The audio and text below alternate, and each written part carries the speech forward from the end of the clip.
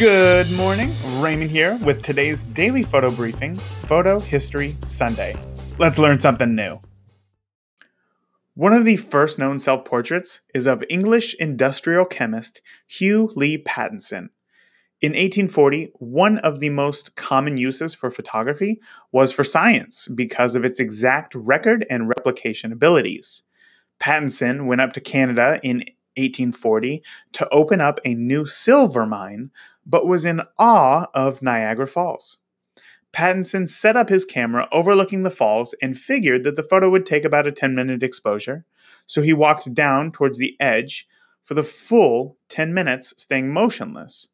And what resulted was a photo worthy of thousands of Instagram likes. Wide landscape, tiny person.